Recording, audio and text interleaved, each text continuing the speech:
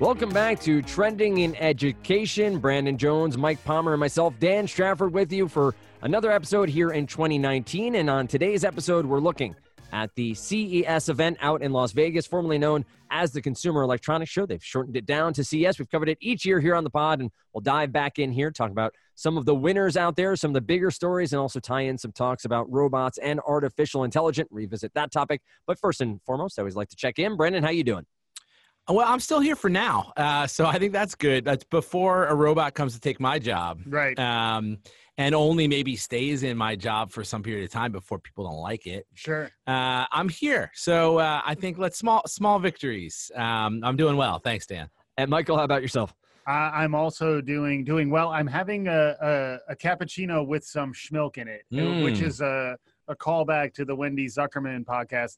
But it's the first cappuccino I've had with oat milk as opposed to milk. How is it? So far, I can't really tell the difference. Interesting. So I think that's acceptable. Yeah. Right? Yeah. Hopefully, this won't be followed by a nappuccino. I mean, at least during the actual recording of the show. Correct. Yeah. Correct. Yeah. Yes.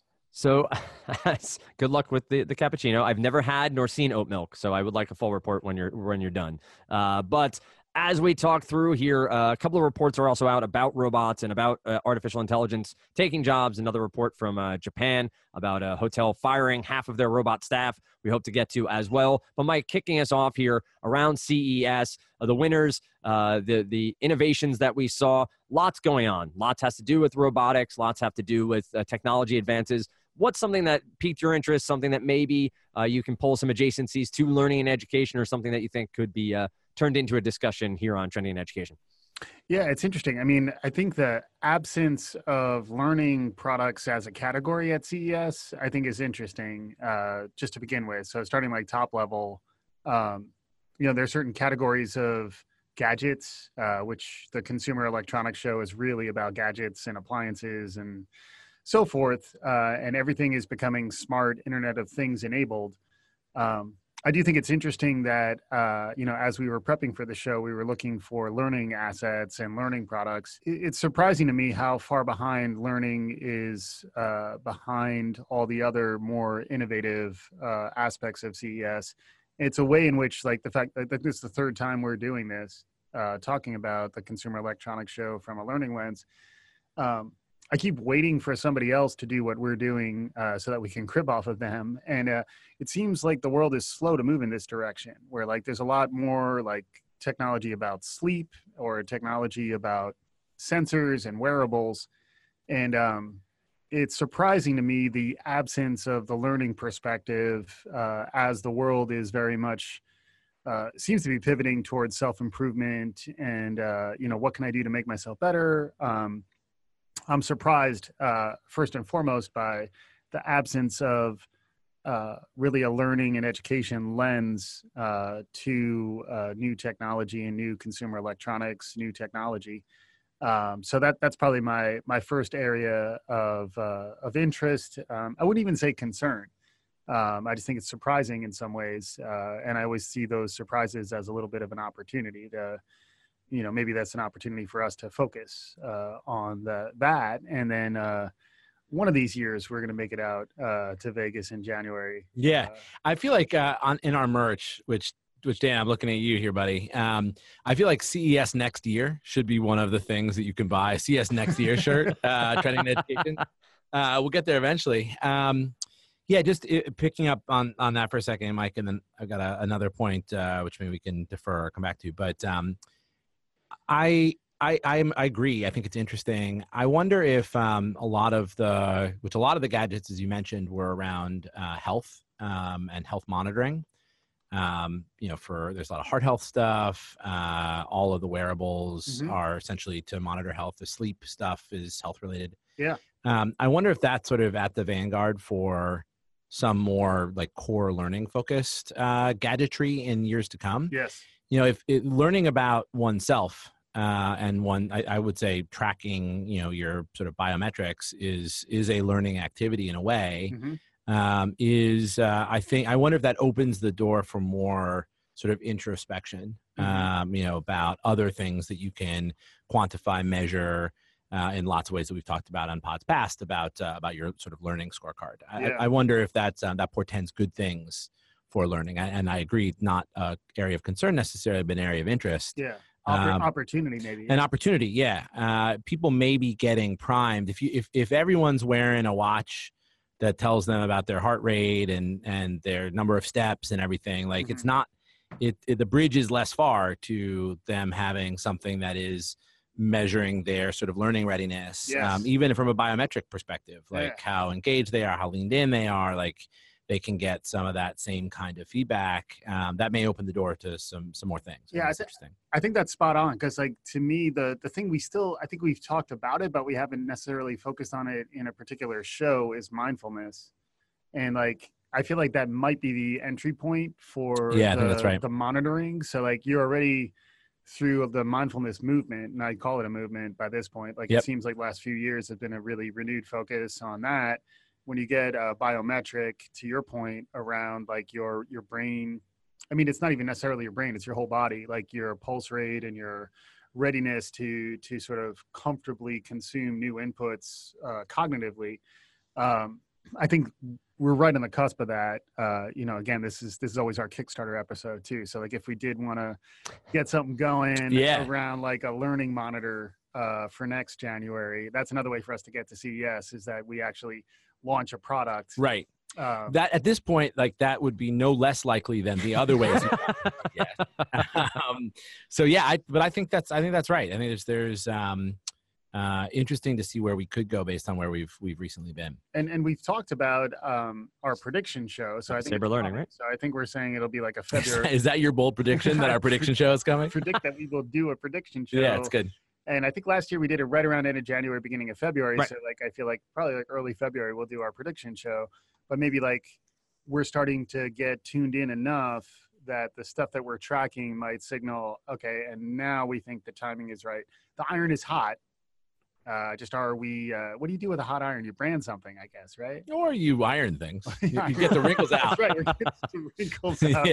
Yeah. But it does feel like, it's always interesting when you look at the Consumer Electronics Show, in some ways how narrow the focus is, because now it's like smart appliances, like it's the Internet of Things and sensors. Right. And everything is like, we were talking to a colleague of ours, Kyle. You know Kyle. I know Kyle. And Kyle was at CES. We may try to get a little bit of Kyle in on good. the CES show if we can. Otherwise, we may follow up with him later. But he's talking about how there's like a smart bidet.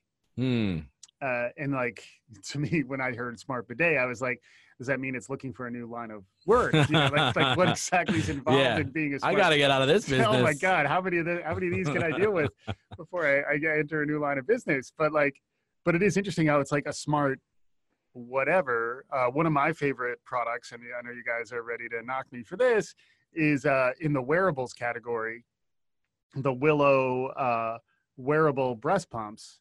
There's no knocking. Go on. Knocking. There was pre-tape knocking. We're not going to talk about, but yeah, I mean, it solves a real problem. Yeah. And the idea of wearable tech, I mean, people are trying to figure out, sometimes it misses. I remember last year, I think LG famously had a really dumb smart refrigerator. Right. So like the smart refrigerator was supposed to be amazing, and instead it was choking on stage. It was failing miserably, but it's sort of that technology enabled versus technology driven innovation. Like just because you can make a bidet smart doesn't mean we're all desperately in need of a smart bidet. Right. But it does feel like wearable breast pumps. I mean, the biggest problem, and again, I promise I'll get out of my wearing my breeder badge too predominantly, but it is a real problem that like liberating an early mom from being stuck in her home is a real problem. For sure, absolutely. And then the idea that you can breast pump while on the go and not actually both hands free, like it's solving a real problem. For sure. And like, what are some other examples of that in terms of problems that need to be solved? Absolutely. Is what I'm always fascinated by, because like lots of times it's focused more on the technology and the solution. It's not necessarily focused on the problem. So I'm gonna dial back my breeder oriented Well, takes. it But reminds me of a car show or a concept car show a lot of the times. It's not necessarily these actionable things that people are going to go out and buy. And I think Wired had a very good article of gadgets you can actually buy today from CES, like things that you could go out and purchase or get into your life. And that's more interesting to me than necessarily what a theory on something like the failure of the smart refrigerator, though you do see them cropping up more and more if you go to a hardware store or a furniture store. There were a couple of things I found really intriguing. There was one, the Harry Potter Kano wand. We actually bought my oldest daughter this year, which was one of the innovations that got recognized out there. It's very cool. So it is a learning device where you put the wand together, and then with a tablet, you teach the child how to code on the tablet, and they get to do the actual spells from Harry Potter, and it mimics it on the tablet. The other one that you just talked about, wearables, I'm trying to find the write-up on it, was almost an exoskeleton for the legs. Yes. That was both, the idea of the military to, make sure to protect the legs of military members, make them even stronger. But also, to your point, Mike, how can this help people? You think of folks who need help walking, folks who are trying to learn how to walk again off spinal injuries. That to me was one of those like aha moments of, yes, this is awesome. Like, this is what this should be all about. And we can learn from this and maybe move forward. Maybe it can become a consumer product someday for people who need help. Brent, anything stand out to you? Anything that when you're doing your research, reading through the innovations that were recognized, that you do think has a chance to be a product you'd buy someday, or one that could be helpful to the masses out there? Yeah, I'll answer that question 1 second. I did want to say it was interesting, Mike, your take, and I think you're right, that how narrow this actually is. Coming in, one of my takes is going to be how broad actually this is. And, and thinking about there was I think an Engadget article with best of lots of different categories. There was a semi-truck tractor trailer. And that was sort of having level 2 driver assist we've talked about before, but that's now in an actual semi truck that's going to be on the road. The Impossible Burger 2.0, right, which is just a new, like that's almost tech free. It's tech used to make it, but that's an edible product. And umami, it tastes good. It's good. It's good. And there was a bread machine, something that produces bread at 12 loaves an hour or whatever. So I think that it's both true that it's broad and narrow, right? It's like the application of smart to X, right? Is like that's true of at least 2 of those 3 examples I just gave, but like the X is pretty broad. So there's, I think it's probably the largest trade show in America. And so not surprisingly, it's not just about robots, although I do want to come back to robots. We're going to get there. But I thought it was interesting. You've got both a hamburger and a tractor trailer. Like those are, or is it called what's the thing that drives the thing? Yeah. Is it the tractor? It's like the cab. Maybe? The cab. Yeah, right. I watched a lot of BJ and the Bear growing up. So yeah. Those are pretty broad. For sure. In terms of the question you asked, Dan, about are there things that I would buy? I mean, I think that some of the household stuff around audio systems or like the smart alarm clock, I think those are pretty interesting, and those are shippable. Those are products that ship today. I think that there's one, I'm going to forget the brand that did it's the bendable tablet. Right. That then doubles as a smartphone when you can literally bend it in half. Yeah. I think that, so this is a interpretation of the question you asked, Dan, but like, I think that technology, if they can really make truly pliable product like that enables wearables for more than just your wrist. Yeah. So there's the whole assisting people who, need assistance. I think that's already a shippable category that's interesting, but I've sort of sci-fi future, but I imagine that you're wearing, like armlets or leglets or whatever that have that are tech enabled, that either capture energy or are doing something related to your locomotion that I think is going to be really interesting. It comes back, Brandon. Smart dust. Yeah, it I comes was back to gonna go there, Dan. Yeah, yeah. Smart dust. It's gonna happen. well, admittedly, smart dust is your everything for any need. Exactly. But I think um, just thinking about getting that into fiber, there's like haptic applications of it. I think we're not, once you can start literally bending your cell phone or your tablet in half and putting it in your pocket and sitting down on it and not worrying about breaking, you're not that far from me being able to have that technology embedded into your actual clothing and or instead of clothing as something you might wear instead. I think that's interesting. That's not today, but that may not be too many tomorrows away. Exactly. Yeah. I mean, I think, and getting back to the point about sensors, which was one of the main themes, and I definitely want to get into the robots, but like sensor technology is taking off. And like if you're talking thematically about the Consumer Electronics Show, what was most interesting outside of like the traditional home electronics, like so TVs are getting better. The LG TV sound that fits into the sound bar, so like a retractable TV. That seemed really cool too to me, both as that's something I would buy, and it's also seems to pick up on the theme of screens as an intrusion. So like if you can hide the screen behind the sound bar, and then also ties to the prevalence of the sound bars and audio and immersive audio as a theme. I think that is really interesting for us as a podcast, and then also folks who have talked about the power of audio as sort of another dimension or mode to deliver content. But to me, the thing that was most like at a macro level, most interesting is just the profusion of sensors and the idea that those sensors haven't yet cracked the cranial nut, so to speak, so that like what kind of brainwave activity can we pick up on, which I know was like the provenance of charlatans back in the day, but it does feel like we actually are emitting energy when we think, and if there are ways for us to tap into that without, I know you're on board with breaking. Plug it in, baby. I'm ready.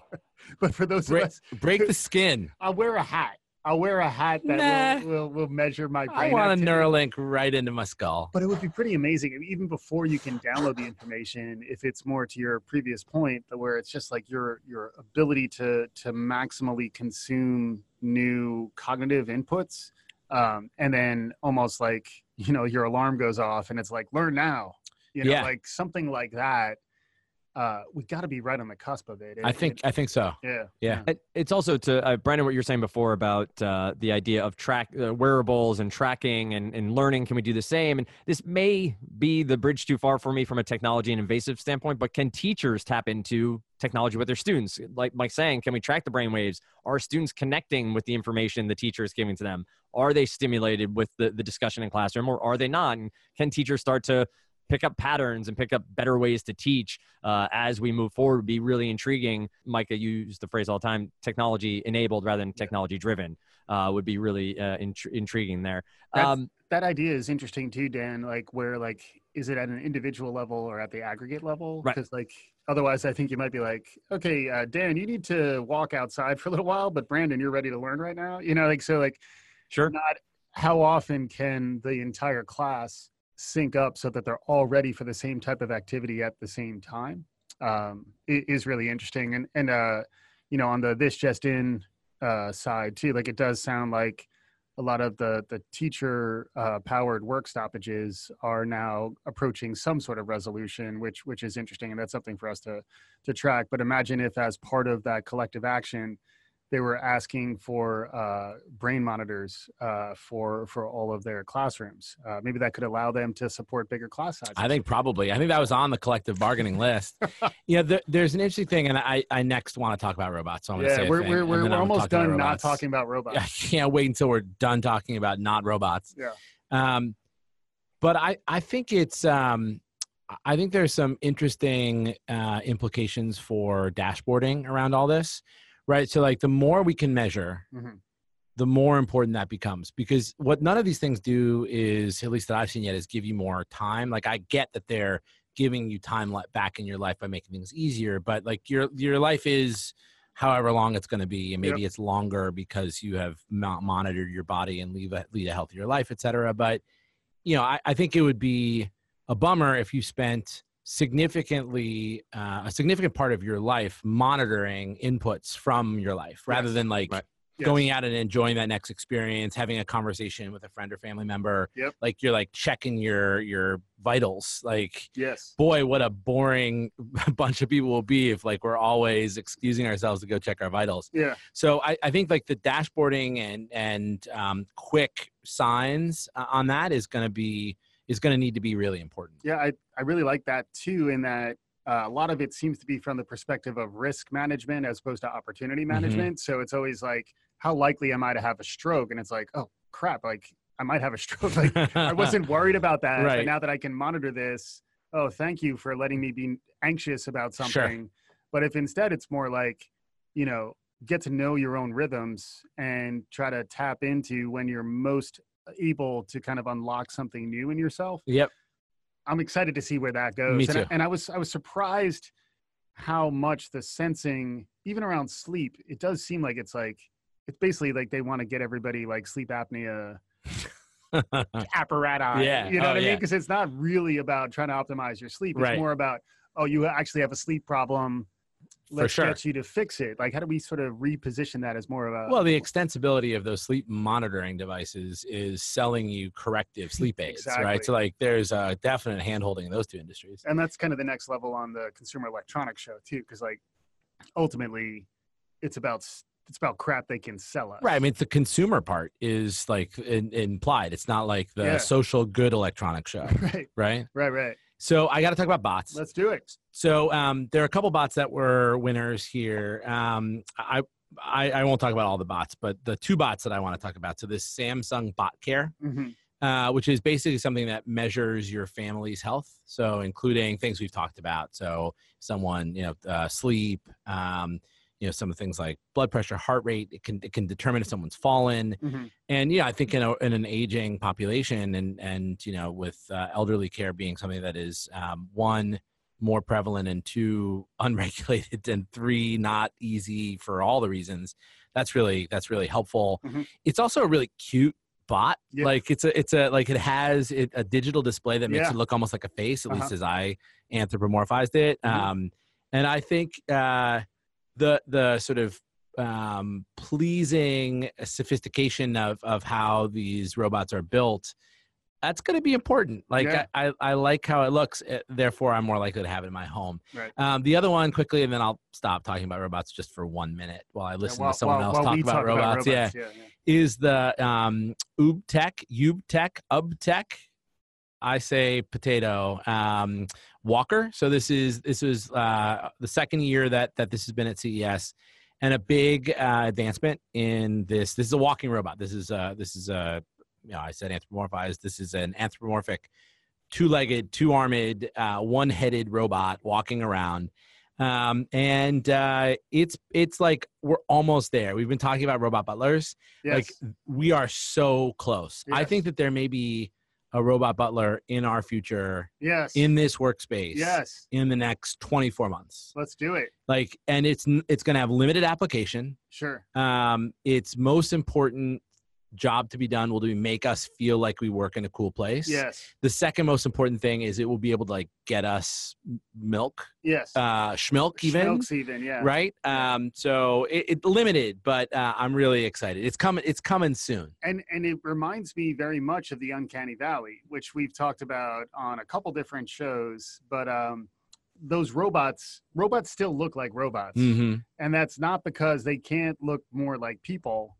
It's more because we are freaked out by robots that look too much like people. But if they have like LED eyes that emote almost in a cartoony, caricaturish way, They stay out of the valley. they stay out of the valley, but they still are evoking some sort of. It's almost like the equivalent of like an emoji. Like if like the robot has an emoji style face, like that's the stuff that's really interesting. We prefer that. We prefer it. Yeah. And then the whole Uncanny Valley, just for those who haven't listened, you should listen to our What have you been doing? yeah, we did a show on the Uncanny Valley, and we did a show on the second Uncanny Valley, which is when humans start to behave like robots, which is also interesting. But the idea that as the robot starts to look more human, they start to freak us out. And in Yeah. fact, when we did our Westworld show, we also talked about the Uncanny Valley and the Valley Beyond. Basically, we've only talked about the Uncanny Valley. Like if you go back to any of the back catalog, there's going to be some Uncanny Valley. Yeah. But I mean, but it is interesting when Yeah. we talk about robots to this extent, and like the emotional design of the robot is interesting because the advanced robotics nowadays could really start to get close to data from Star Trek. Right. But they're purposefully, in some cases, they're trying. I think Sonya is the one that's out there that actually looks. Sophia, I think, is the one that's out there that was in like this big conference in Saudi Arabia. I remember where like there was like a robot talking. Oh, yep, It was yep. freaking me out because she looked like a creepy robot. Yeah. That was the Uncanny Valley. But it is the emotional design, to your point, of our robot butlers is going to start getting really good because the concept of the Uncanny Valley is there. So like if we need a name like Jeeves, I'll call him Jeeves for now. For now. But like if Jeeves like rolled in here with like frappuccinos for us right now, he would not look human, Right. and that would actually be So much better. comforting Yeah. for us. But yeah, I mean the whole robot the robot action that's happening now is interesting. And then the related article we wanted to talk about, Dan, was that there now are, in addition to Robocon, who we've talked about again, Pour one out. get at our back catalog if you want to learn some to Robocon. But to Robocon was an example of a test prep robot who became obsolescent / obsolete. Now that's also happening in Japan again. This time with there was a robot hotel. Yeah. Bad job by us not covering the robot. I know. hotel. I can't believe we haven't done this. But now they've laid off. They laid off the Raptor housekeeping, or like, it's like it's not just the dinosaurs. So No, it's yes, so there's right. Churi. yes, I'm not sure if I'm pronouncing that right. Churi. yes, That was the really anthropomorphic woman who was like a front desk assistant. Yes.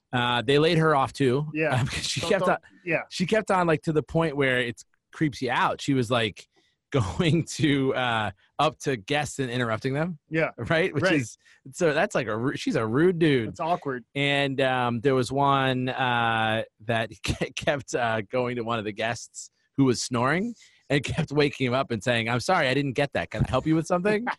So yeah, I like that there's this hotel so it laid off half of the robotic workforce, which Right. means there's half of the robotic workforce. Right. I'm not that good at math, but I think if you lay off half, you've still got half left. Right. So they aren't all out of business. No, and it does make me wonder about. I mean, we're advocating for teachers. We haven't yet decided to advocate for robots, but Do they how unionize? far- Yeah. collective action, right? And like collective action by robots is a recurring science fiction theme. Yep. Thus far, they haven't been organized, but that's also got to be a matter of time, right? That is what the science fiction movies definitely tell us. There was another article that was out, or at least a report from the Brookings Institution, that roughly 36 million American jobs with high exposure to automation also read potentially as robots there. So another sort of not sky is falling, but be aware that you need to upskill, keep the learning moving forward, continually try to advance your career to try to stave off being eliminated by the robots that are coming. A great story, the Japan story, I'll share it on Twitter, is a great one about the hotel there. As we continue here, Mike, closing out this episode, CES, robots, AI, what do you want to see next at CES? Like what do you want to see happen? Is it an education lane? Is it specifically something about learning, or is there a technology that you're hoping to see more of at CES next year? Yeah, maybe taking that in a slightly different direction. Sure. I think CES may have jumped the shark a bit, where like the gadgetry of it'll still have a place, but the idea that it's going to be these sort of separate external consumable items that are really the holy grail. I do feel like we're starting to feel that counter push. And if you talk about mindfulness, or you talk about, sort of escaping screens, I think that movement is going to increase. So I think CES is likely going to have to go through a bit of some growing pains, I think, to start to respond to some of these reactions. Although at the end of the day, these companies are still going to stay in business by selling their wares. So I imagine they'll be fine.